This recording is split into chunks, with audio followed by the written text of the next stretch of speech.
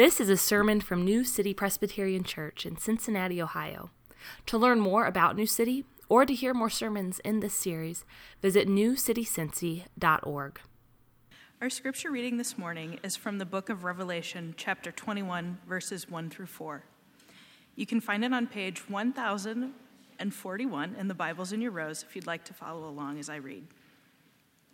Revelation 21, 1 through 4. Then I saw a new heaven and a new earth, for the first heaven and the first earth had passed away, and the sea was no more. And I saw the holy city, New Jerusalem, coming down out of heaven from God, prepared as a bride adorned for her husband. And I heard a loud voice from the throne saying, "Behold, the dwelling place of God is with man. He will dwell with them, and they will be his people. And God himself will be with them as their God, and he will wipe away every tear from their eyes, and death shall be no more. Neither shall there be mourning, nor crying, nor pain any more, for the former things have passed away." This is the word of the Lord. Well, good morning. My name is Josh. I'm one of the pastors here. I'm really glad that you could be here to worship with us this morning. We have been in a series we've been calling The Weary World Rejoices, which is a borrowed line from the Christmas carol we just sang from O Holy Night. The thrill of hope, the weary world rejoices. And we've also been talking about the line from C.S. Lewis where he says that Jesus came down to come up again and to bring the whole ruined world up with him. That's what we've been talking about over these last few weeks during the Advent series. We took 2 Old Testament texts, 2 New Testament texts, and we're trying to show that Jesus' mission is one mission all the way through, from the crib to the cross, and even beyond to the resurrection and the ascension. Jesus Christ came into the world to renew and restore it. And now we wait for his return, when he'll make all things new. His return, his coming. That's the meaning of the word Advent. And so with this on your mind, I wonder if it's easier to spot some of these second coming references, these second Advent references in our Christmas carols. I sang some of them just a moment ago, but probably the best example of this is from Joy to the World, which really is all about the second coming of Christ. The culmination verse is, "No more let sin and sorrow grow, nor thorns infest the ground. He comes to make his blessings flow as far as the curse is found."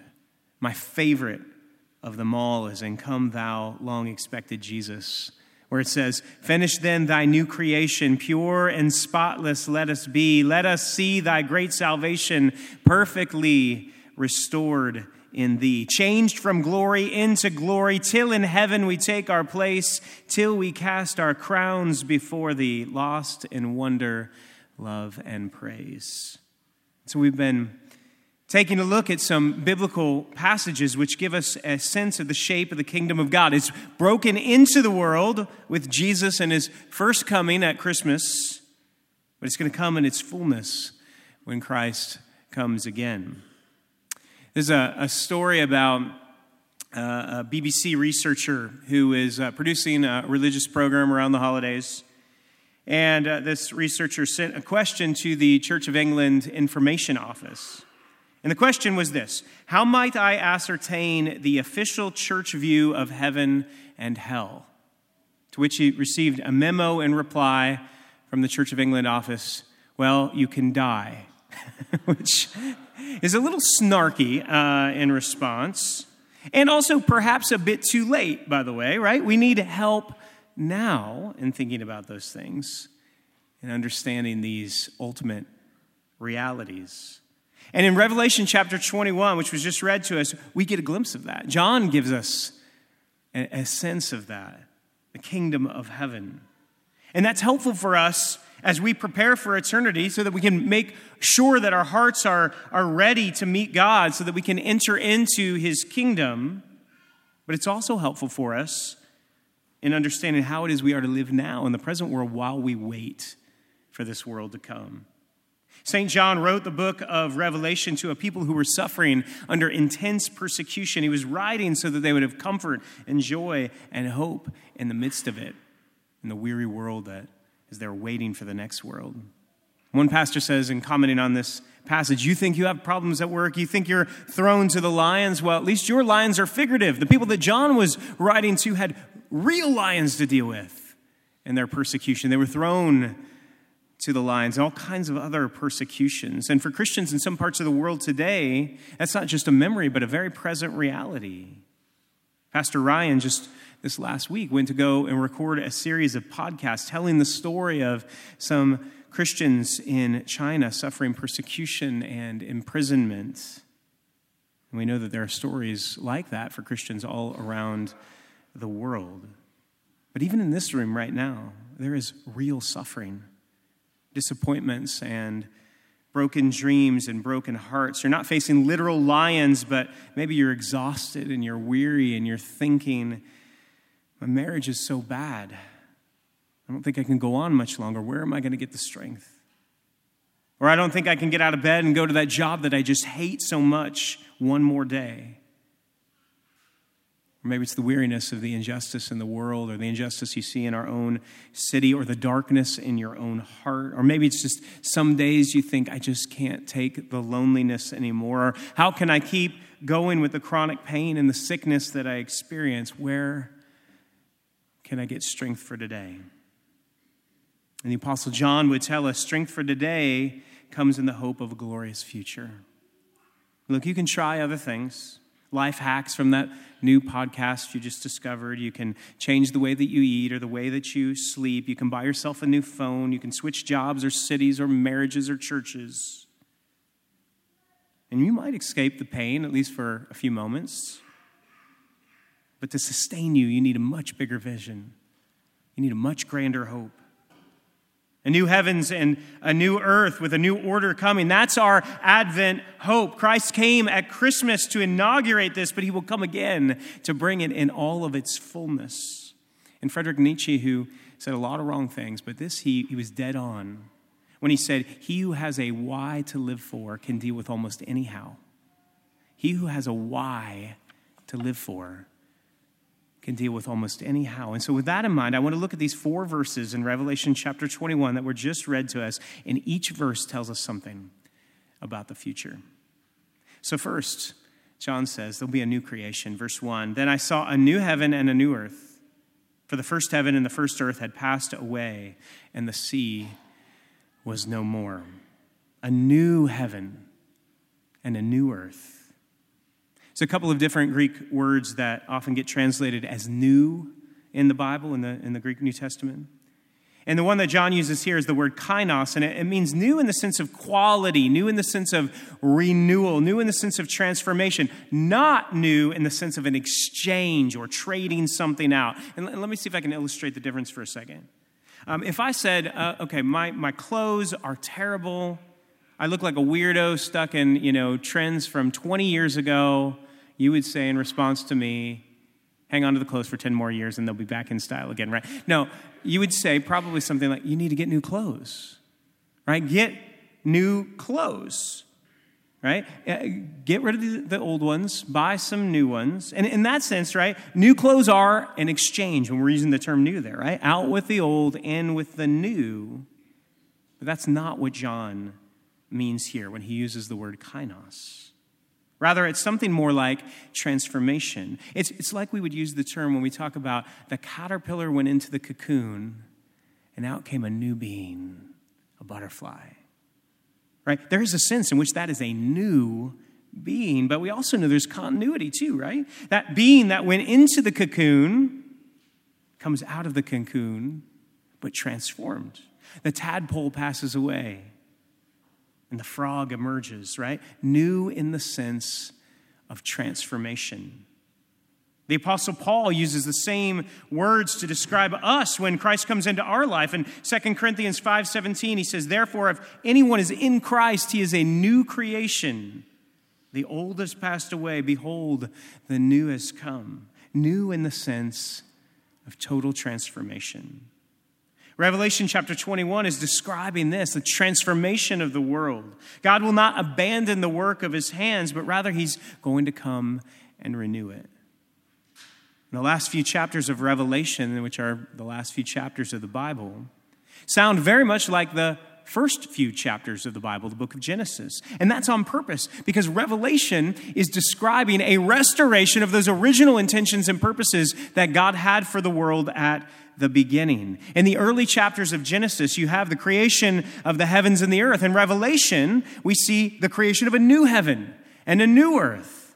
In the Garden of Eden, in Genesis, there's a river and a tree of life. In Revelation, we read about the New Jerusalem, and it tells us there's a garden in the middle of the city, and there's a river, and on the banks of the river is the tree of life. Genesis 3 tells the story of sin and death and the curse. Revelation 20, 21, and 22 tells us about the defeat of sin, the redemption of man, the defeat of death, and the rolling back of the curse. You see what's happening?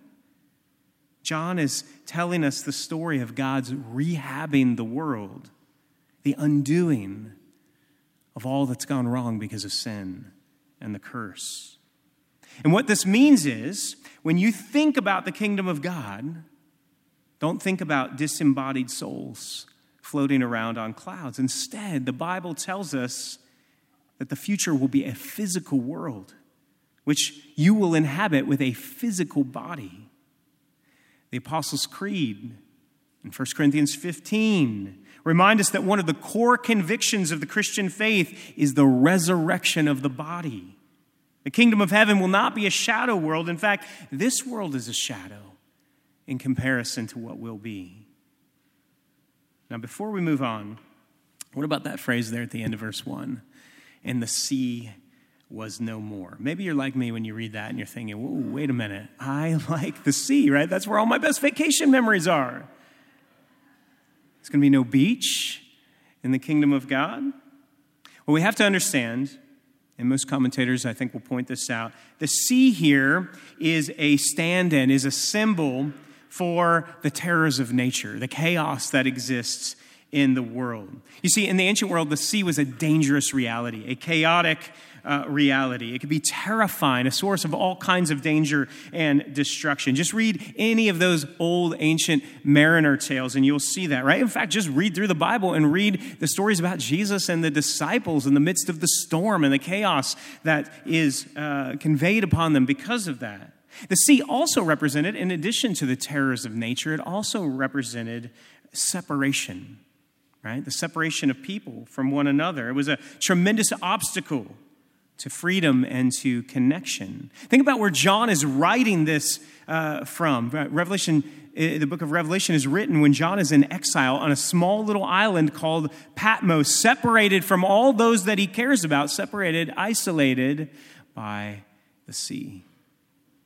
John is writing about the new heavens and the new earth as a physical reality for resurrected bodies, but in a world without the terrors of nature, without chaos and disorder that we experience. He's writing about a world renewed, a world transformed.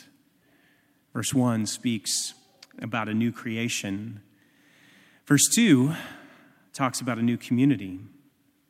And I saw the holy city, a new Jerusalem, coming down out of heaven from God, prepared as a bride adorned for her husband. A few of you might remember this. Only a few would have been around at that time. But October 18th, 2009 was our first worship service as a church. And this was our text, Revelation chapter 21. And I think I chose it because this is where we get our church name, New City, from texts like this one. It's also where St. Augustine got the title for his very famous book, The City of God. The City of God was written in response to the fall of the Roman Empire. And some people were happy about this, the Roman Empire falling. Even after Christianity had made its way through the Roman Empire and began to spread, and eventually even became the official religion of the Roman Empire, there was still a lot of paganism there. There was still a lot of wrongs and injustices that were there. And so some Christians were happy when Rome fell because it represented a toppling of idols. Now others, and other Christians even, were deeply distressed by this. This was their civilization, and a great one at that. And the fall of Rome came with it a lot of suffering and a lot of disorientation, a lot of difficulty, a lot of travail. And so Augustine writes the city of God to lend some theological perspective to what was happening in the day. And he actually does not, through the course of the book, does not answer the question, was it good or bad that Rome crumbled? It was too simplistic, that kind of binary yes or no, was it good or bad for him? In fact, actually at one point Augustine says, it's kind of even the wrong question, is it good or bad? Because Augustine says our hope is not in any human city, though we wish to bless all human cities. But our hope is not in any human city. Our hope instead is in the city of God, the new city, the new Jerusalem. And in the meantime, then, the church is meant to represent that new city in every human city in which it's found, within every city of man. John says again, I saw the holy city, the new Jerusalem, coming down out of heaven from God. It's our hope. Prepared as a bride, adorned for her husband. Now, John is mixing metaphors here, isn't he? It's a city coming down. It's also a bride waiting for her husband. Now, the city image we've already talked about. The new world Jesus brings will be one of vitality. It will be one of life. It will be full of people. It will be the community of the redeemed. The Bible says the creation began with a garden, but the new creation will have a city at its center. And it can be hard to imagine that for us because cities in our world tend to be places where there are all kinds of problems. But at their best, even in our world, think of the value that cities can bring: security, resources, activity, companionship.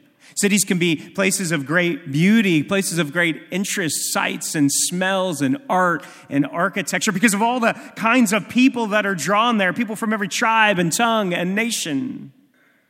That's what John has in mind. And then the image of the bride and the bridegroom. Well, all throughout the New Testament, the bride is the church, God's redeemed people, Jew and Gentile who have trusted in Christ as their Savior. That's the bride of Christ. And who is the husband? Who is the bridegroom? Well, God himself is the bridegroom of Israel in the Old Testament. And Jesus refers to himself as the bridegroom in his parables about the end of the world, especially in Matthew chapter 25, which was the inspiration for the main dominant image for Christina Rossetti's great poem called Advent Sunday. I'll just read to you a little bit of it. She says, "Behold, the bridegroom cometh, go ye out, with lighted lamps and garlands round about, to meet him in a rapture with a shout. It may be at midnight black as pitch. Earth shall cast up her poor, cast up her rich.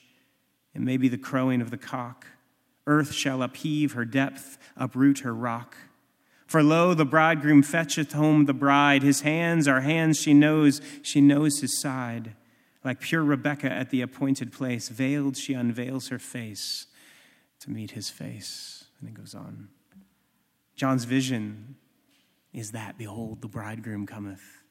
Right? The bride, the church, the people of God waiting for her husband to return. And also waiting for the new city that will come down with him. The kingdom of heaven is a place where we will be together, believers from all over the world, throughout all of history, gathered together, the company of the redeemed. We're meant to think of the most deeply satisfying experiences of community and relationship that you've ever had here on this earth. And know that it'll be perfected and expanded in the new creation.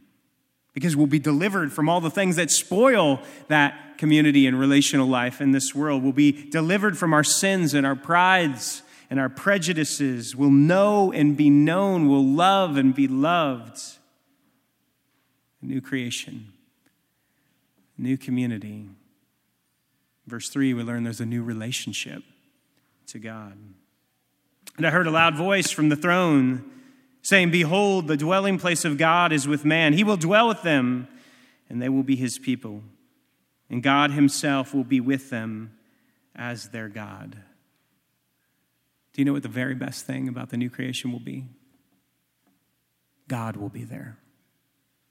It's the very best thing about the new world, the presence of the living God. In fact, one way to read the story of the Bible is to read it through the lens of God's persistent presence with his people, even when they run away from him. Genesis 3, after Adam and Eve sin in the garden, they hide from God. They run from God. And immediately God seeks them out. He chases them. He calls out to them. Later, he calls to Abraham, calls him out from the nations and makes a covenant with them and his descendants. He says, I'll be your God and you'll be my people. God comes to his people. He does not abandon them when they're in slavery in Egypt. He hears their cries and he comes to them. He guides them through the wilderness. He guides them to the promised land. He dwells with them in the tabernacle and eventually in the temple. He speaks to them through the prophets, but at Christmas, in a more profound way, the presence of God comes into the world. He takes on flesh and he walks among us. Jesus is called Emmanuel, God with us. And when we trust in Jesus, the Holy Spirit is given as a pledge of God's presence with us. John is pointing us to that time when all of that will come to fulfillment in the kingdom of God. Verse 3, the voice speaks from the throne room of God. All the promises fulfilled in the new kingdom. He will dwell with them and they will be his people. And God himself will be with them as their God. No need for a temple in that place because God will fill it up. No need for sun in that place because God's glory will illuminate it all. The best part of the new creation is that God will be there. Now, if you read on a little bit past where we read earlier this morning in Revelation 21, you'll come to a part of the text that's pretty hard to read, I think. I'll just read to you a couple of verses. Revelation 21, starting with verse 7. The one who conquers will have this heritage, and I will be his God, and he will be my son. But as for the cowardly, the faithless, the detestable, as for murderers, the sexually immoral, sorcerers, idolaters, and all liars, their portion will be in the lake that burns with fire and sulfur, which is the second death. In other words, John is telling us a hard reality. Not everyone will be in this new city. And he gives us a list of sins there in verse 8. Now, I think it's safe to say this is to some extent an arbitrary list, not an exhaustive list. There are other lists of sins and rebellion against God in the Bible, so I don't think this is meant to be exhaustive, nor do I even think it's meant to be the worst sins per se. But they are common ones. And they are things that any of us can be tempted to hold on to rather than holding on to God. And if the main feature of the kingdom of heaven is that God is there, and if there are things that we cling to that keep us from God, that if we cling to those things, they will also keep us away from his kingdom, which is a sobering thought. So who then can get in? Who are the conquerors of verse 7? Are they just the most moral, right? The opposites of these things, the people who stack up the most sort of good karma? Are they the most upright people? Is that how you get to heaven? Those who have the most positive marks in their account? And then what if you're sitting here this morning and you're thinking, but I've sinned. I know I've sinned. What if one of those words that we just read in verse 8 has been descriptive of you at least at one point in your life? Well, let's back up and look at verse 6 for 1 second. Jesus says, it is done. I am the Alpha and the Omega, the beginning and the end. To the thirsty, I will give from the spring of the water of life without payment. How do we get into this new world? It's not the most moral. It's not the most upright, although we are to be conformed to the righteousness of God. But we can't work for that. Christmas reminds us that Jesus Christ came into the world, after all, to save sinners, right? So how do we get in? We get in by being thirsty for the righteousness of God, thirsty for the kingdom of heaven, thirsty for forgiveness, for mercy, for the grace of God, a thirst that leads us to run to Jesus Christ as our Savior, not clinging to our sin, but clinging instead to Jesus, our Messiah and Savior. The thirsty then, he says, will drink from the spring of the water of life without payment. There'll be a new creation, a new community, a new relationship to God through the work of Jesus Christ. And then finally, a new liberation. Verse 4. He will wipe away every tear from their eyes, and death shall be no more. Neither shall there be mourning, nor crying, nor pain anymore, for the former things have passed away. Now remember, John is writing to a suffering people, and this is meant to be tidings of comfort and joy. In the new world, he says, there will be no more death, no more mourning or crying or pain. The old order of things has passed away. The curse will be undone, and its devastating effects upon us will be no more. I won't say too much more about this because we've talked about it at length over the last couple of weeks, but I'll just give you one example of a person who has found hope in these words, who's found strength to live amidst the pain and the disappointment that exists in this weary world. Joni Eareckson Tada was paralyzed in a diving accident in 1967. And here's what she writes about the new creation in an essay called Why Heaven is Worth the Wait. She writes, I can still hardly believe that I, with atrophied muscles, shriveled bent fingers, and no feeling from the shoulders down, will one day have a new dazzling body that's in wonderful working order and clothed in righteousness. Not to mention, I'll also have a new mind that doesn't want to resign or quit. That's right. The spinal cord injury that I have lived with since I dived into shallow water in 1967 will no longer keep me back from the pleasures I have missed out on for so long. Horseback riding, plucking guitar strings with my fingers, or simply throwing back the covers in the morning and hopping out of bed. Can you imagine the hope that heaven gives to someone who is disabled, whether by cerebral palsy, brain injury, or manic depression? No other religion or philosophy promises glorified bodies, hearts, and minds. Only in the gospel of Jesus Christ do hurting people find such credible hope. And you may not be paralyzed with a broken back, but you may be paralyzed by other things in this life: broken heart, broken home, broken reputation, broken health, troubles that may seem to be slamming the door to happiness for you in this life. But John says there is another world coming. He gives us a glimpse of ultimate reality. And when we see it, it can give us strength for today as we wait. That's what Advent is about. It's about waiting and hoping and longing for Emmanuel, for God to be with us. I'll just close by mentioning Augustine's The City of God one more time. Here's how he wraps up the book. Here's how he brings it all together at the end. He writes, in heaven we shall rest and we shall see. We shall see and we shall love. We shall love and we shall praise. And behold, what we shall be in the end shall never end. May God make each one of us people who are thirsty for the new creation, thirsty for the new community, thirsty for a new relationship with God, thirsty for that new liberation. And may he bless us as we watch and wait and pray. Would you pray with me now?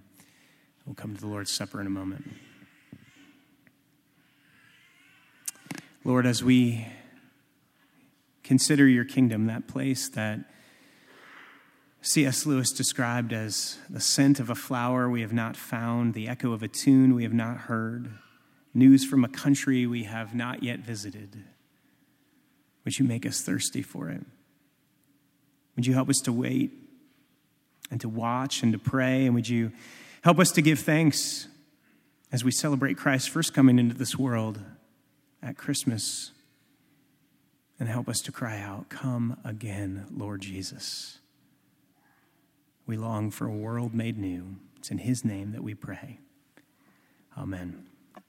You've been listening to a sermon from New City, a church in Cincinnati, Ohio. Visit our website at newcitycincy.org for more sermons and resources. That's newcitycincy.org. Thanks for joining us today, and God bless you.